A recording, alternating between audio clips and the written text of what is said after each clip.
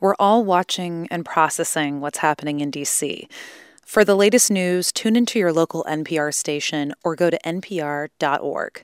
For now, we thought this Life Kit episode would be useful. Stay safe.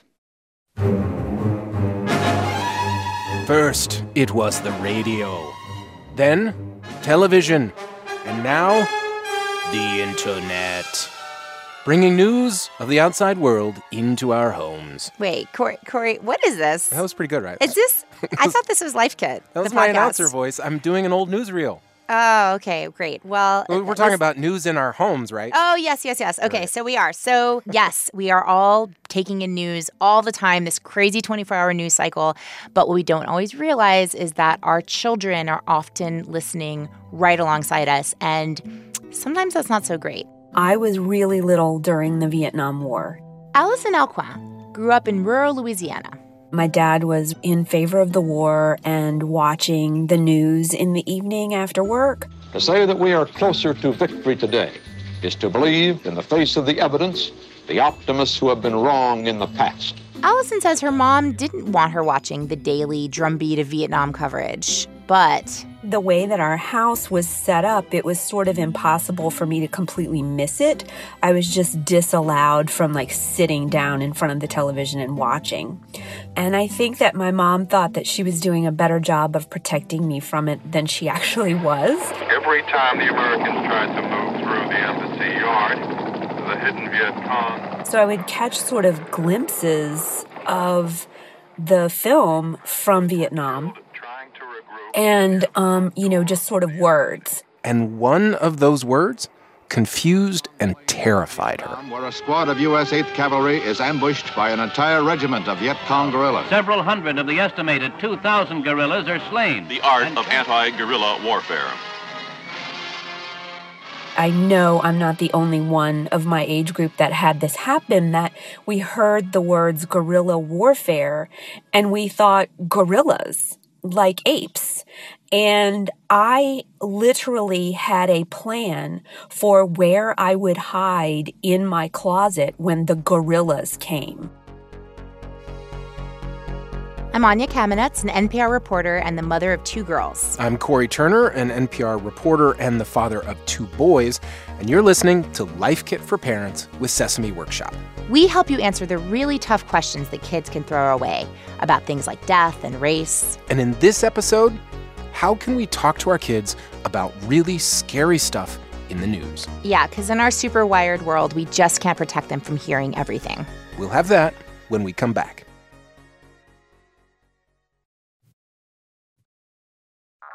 So, Corey, my formative scary news event as a kid was the Challenger explosion. I was in kindergarten, and, in my memory, it was live in my classroom. I can't find out for sure if that was true, but I remember all the buildup, all the excitement, and then seeing that light just go off in the middle of the blue sky and having no idea what had just happened. What was yours, Corey?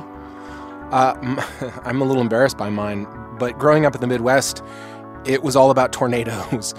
In the spring and the summer, I so vividly remember my dad always tuning into the local news.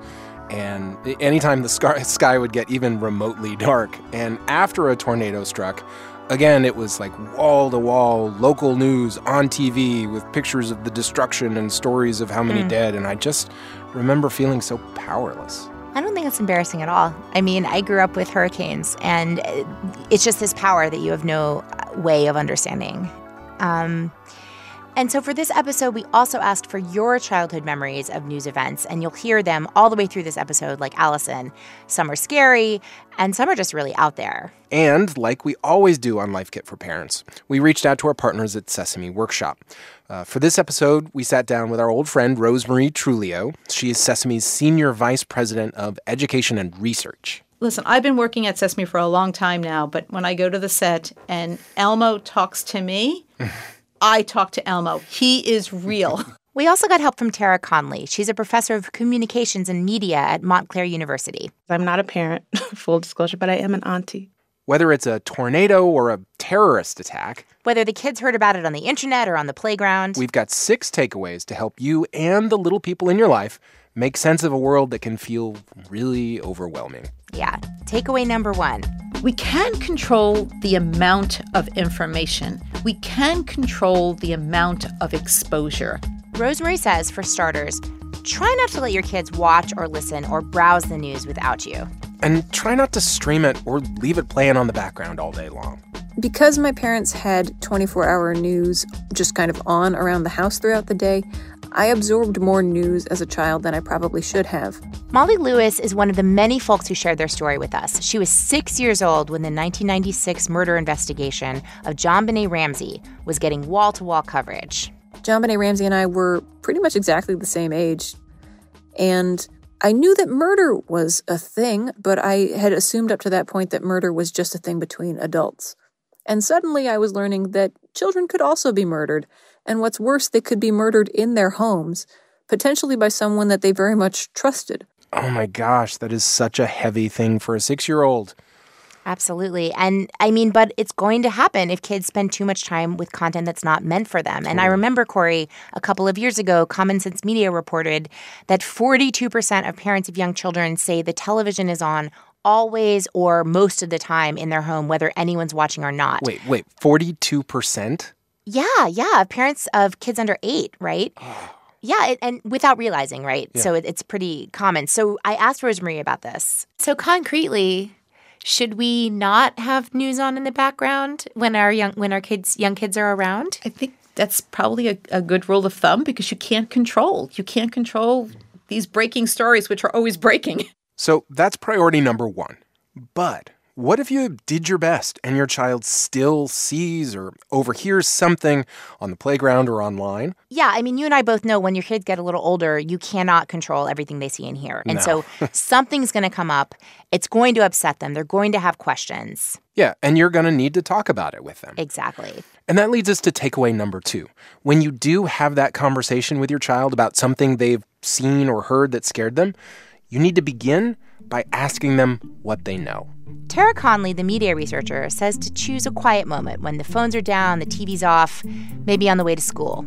Allowing them to have that space where they're asking questions about what they're seeing, how they're feeling, what do they think, who do they think the story is talking about. Basically, giving kids a space to reflect. And she says this also gives them permission to bring up something that may really have been bothering them. Also, asking what kids already know, it's really important first step because anybody who has kids knows that kids often will develop these wild misconceptions when they don't know the full story. They have very little background knowledge and very little understanding of the wider world to help them here. Right, like Allison, who thought guerrilla warfare involved, hairy apes. Or this story from Emily Prokop from Connecticut. When the Monica Lewinsky scandal happened, I sincerely thought the whole thing was in the news because she got a stain on her dress. I was terrified that any stain I may get on my clothes would end up being the laughingstock of my middle school. And I still get an uneasy feeling when I'm at a party and spill anything on my dress. Wow. I feel so badly for Emily. That sounds kind of terrible. Kids' imaginations are something else. And in some cases, what they make up can be even more upsetting than the truth. Yeah, we have another example of this from Sarah Lindenbaum. She grew up in the early 1990s in a small Illinois town, and she remembers seeing news footage of tanks and fighting from the war in Bosnia.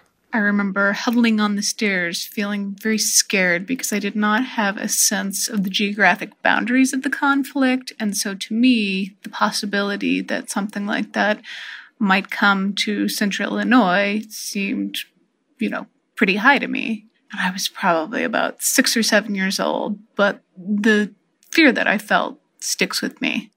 So Allison, had the same misconception too. And this is a really good moment to make the point that the bulk of the bad news that kids hear about, it likely is not happening literally in their backyards. Yeah, and so in these cases, Rosemarie from Sesame, she has a really simple suggestion. You could get a map. You could see distance, that it's not in their immediate environment. And this brings us to our next takeaway. When we're done asking questions to figure out what exactly kids do or don't know, give them facts and context. So when the Sandy Hook school shooting happened in 2012, Rosemarie's own son Lucas was in elementary school then. she didn't avoid the subject. She made it really clear with him that children were killed. I wanted him to see the faces of the children. I wanted him to understand what happened. But she also stayed calm. That's important. Yeah, and she didn't overload him with a lot of information. Does he need to see all the gory details? No. Does he need to know of every event that's happening? Absolutely not. Now, as you hear all this, you need to keep one thing in mind. Different kids are going to ask different questions, and they're also going to need really different things from us. That's exactly what I heard from Evan Neerman. He's an old acquaintance of mine, actually, who moved to Parkland, Florida a few years ago, and he lives there with his son and his daughter. His son turned 11 the day after the shooting at Marjory Stoneman Douglas High School. His daughter's 8. My daughter, she wanted to talk about it. She was interested in hearing the stories of the victims. She wanted to play an active role in putting stuffed animals and flowers on the makeshift memorials and really talking it through. And my son, on the other hand, he didn't want to talk about it very much. So give kids facts and context based on the questions they're asking or your sense of what you think they need in the moment. I mean, you know your kids best. As you're doing that, there are some more reassuring things that you can say. One, we talked about the geographical thing. That didn't work so well for Evan, of course, since the event was right there in his backyard. Right, but one thing Evan could do is remind his kids that even though this happened where they live, this kind of event, a school shooting, is very rare. And after all, that's why it's in the news. Yeah, you know, Corey, this is something I actually talked to my daughter Lulu about when she was just 4. I don't remember what the horrifying event was that she had heard about. There's so many. But I said to her, you know, when there is stuff that happens, they put it on the news because it's unusual. And if you turn on the radio, you don't hear a report about all the little girls who are sitting in their kitchen eating breakfast in their pajamas. I'm going to add that to our list. I think we should report a story on a lot of little girls sitting in their kitchens eating pancakes. I think that would be great. Especially since Tara Connolly, the media researcher, she thinks this is all really helpful for kids. Make sure they understand that the media can't talk about everything. You know, journalists choose their stories, and some stories they just don't choose to tell. This is important. Not everybody's story gets told. Ask what messages are missing, what's omitted from the story. Who did they not talk to? Yeah, who are you not hearing from? Who are you not hearing from?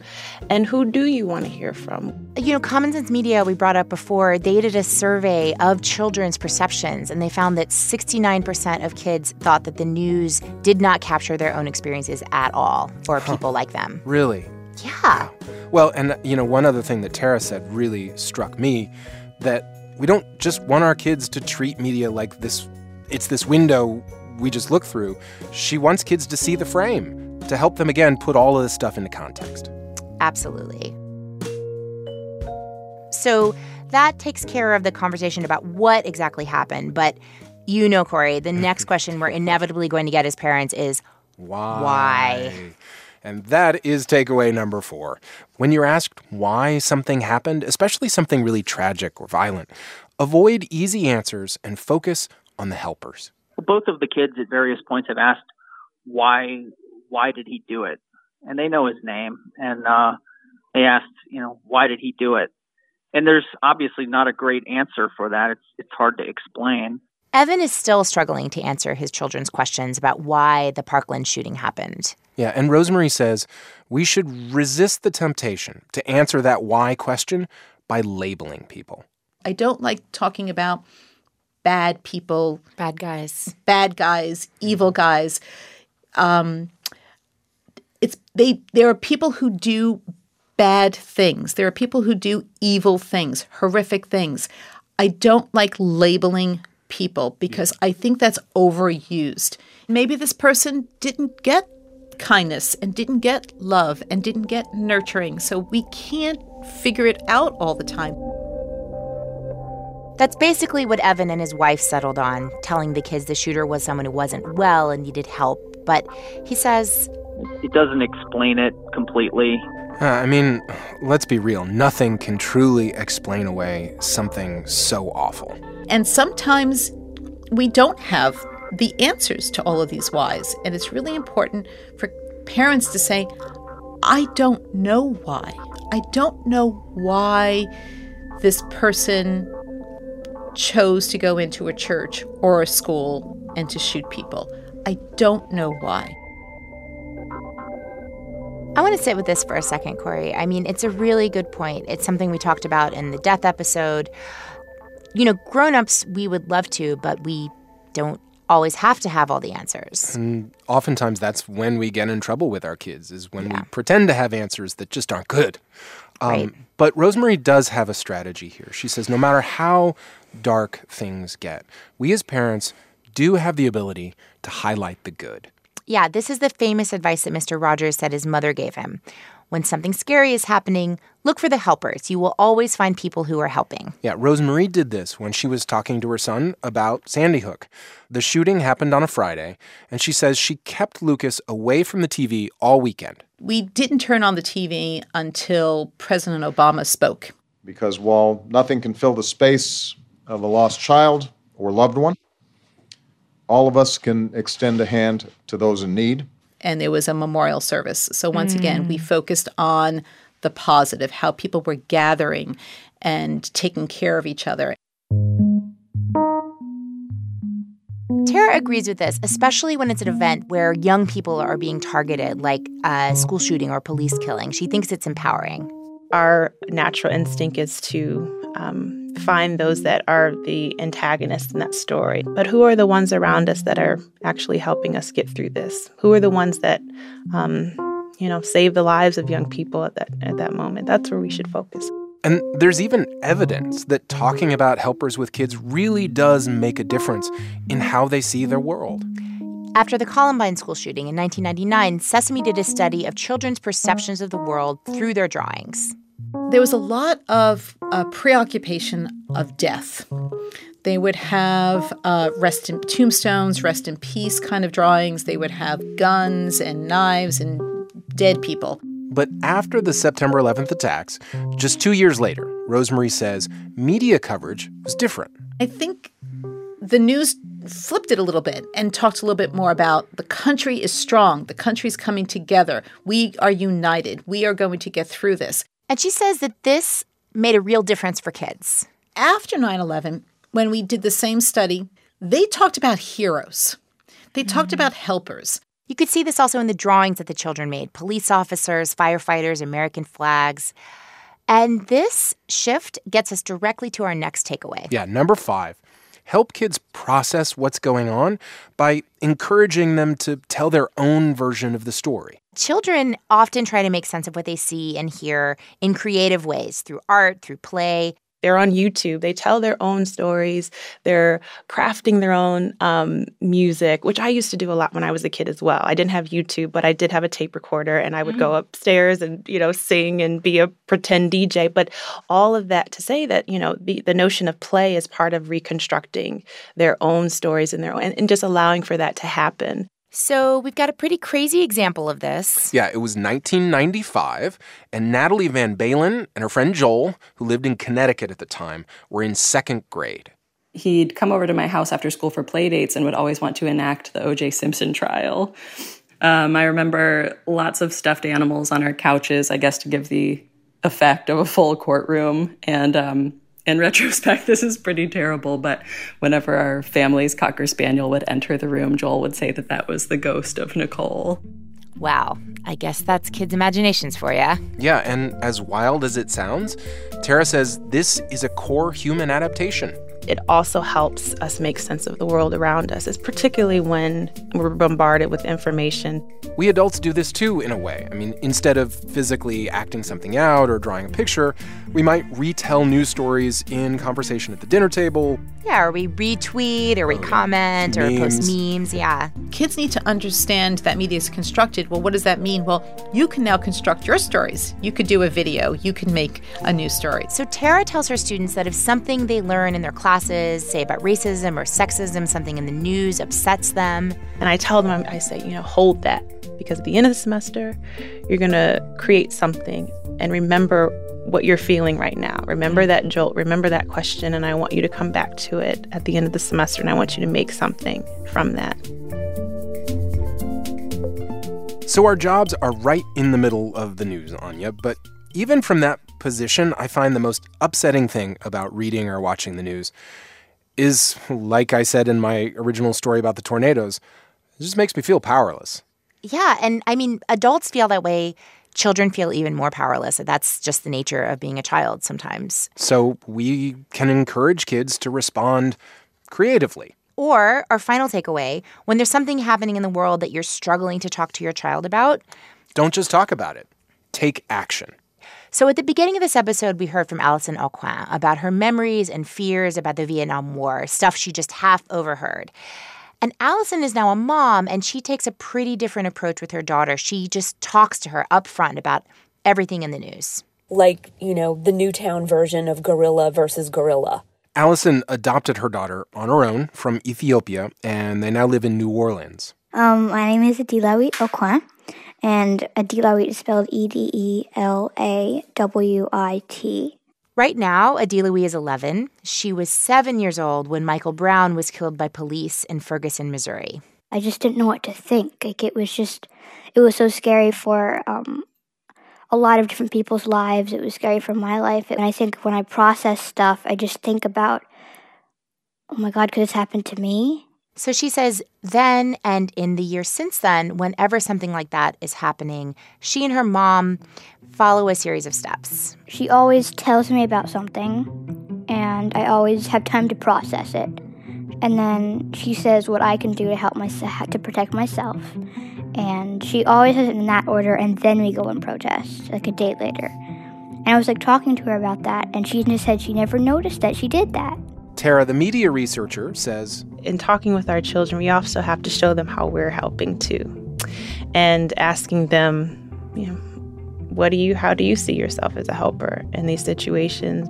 In other words, don't just look for the helpers, be the helpers. So for your family, that might mean going to a peaceful rally or protest like the Aucoins do, or raising money together for a cause. Or writing an elected official. Or if it's a natural disaster, Rosemarie says, taking action might mean involving your child in practical planning.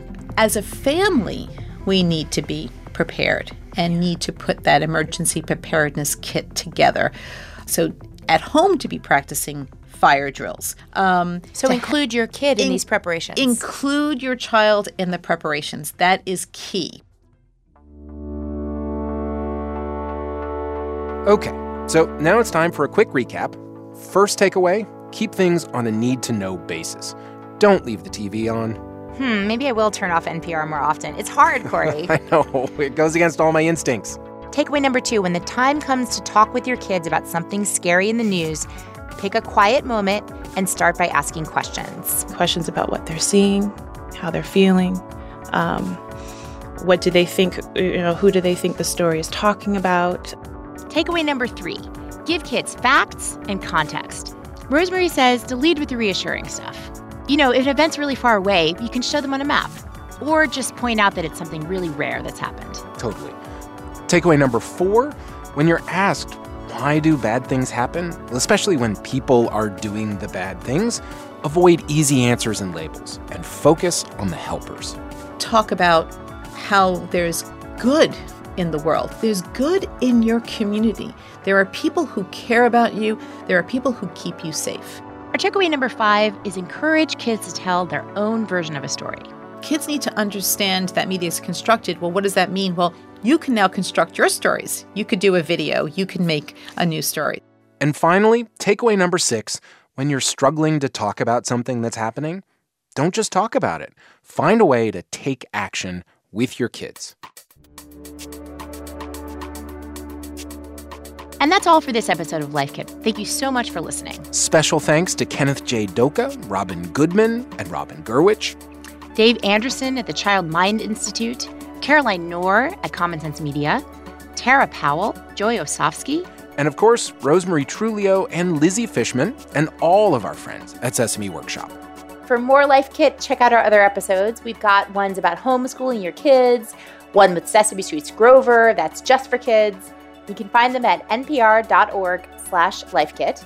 And if you loved Life Kit and want more, subscribe to our newsletter at npr.org/lifekit newsletter. If you got a good tip, leave us a voicemail at 202-216-9823 or email us a voice memo at lifekit@npr.org. And here, as always, is a completely random tip. This time from NPR's J.C. Howard.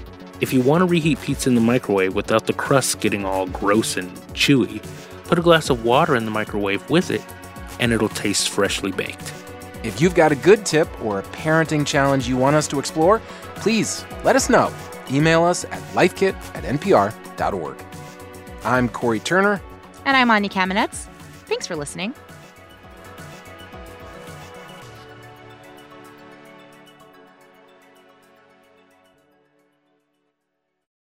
In the mid-1980s, a woman who didn't consider herself a feminist was asked to solve perhaps the biggest problem women face: violence against women. How she and a small group of people seized on that rare moment and fought back in the hopes that something could finally be done. Listen now to the Throughline podcast from NPR.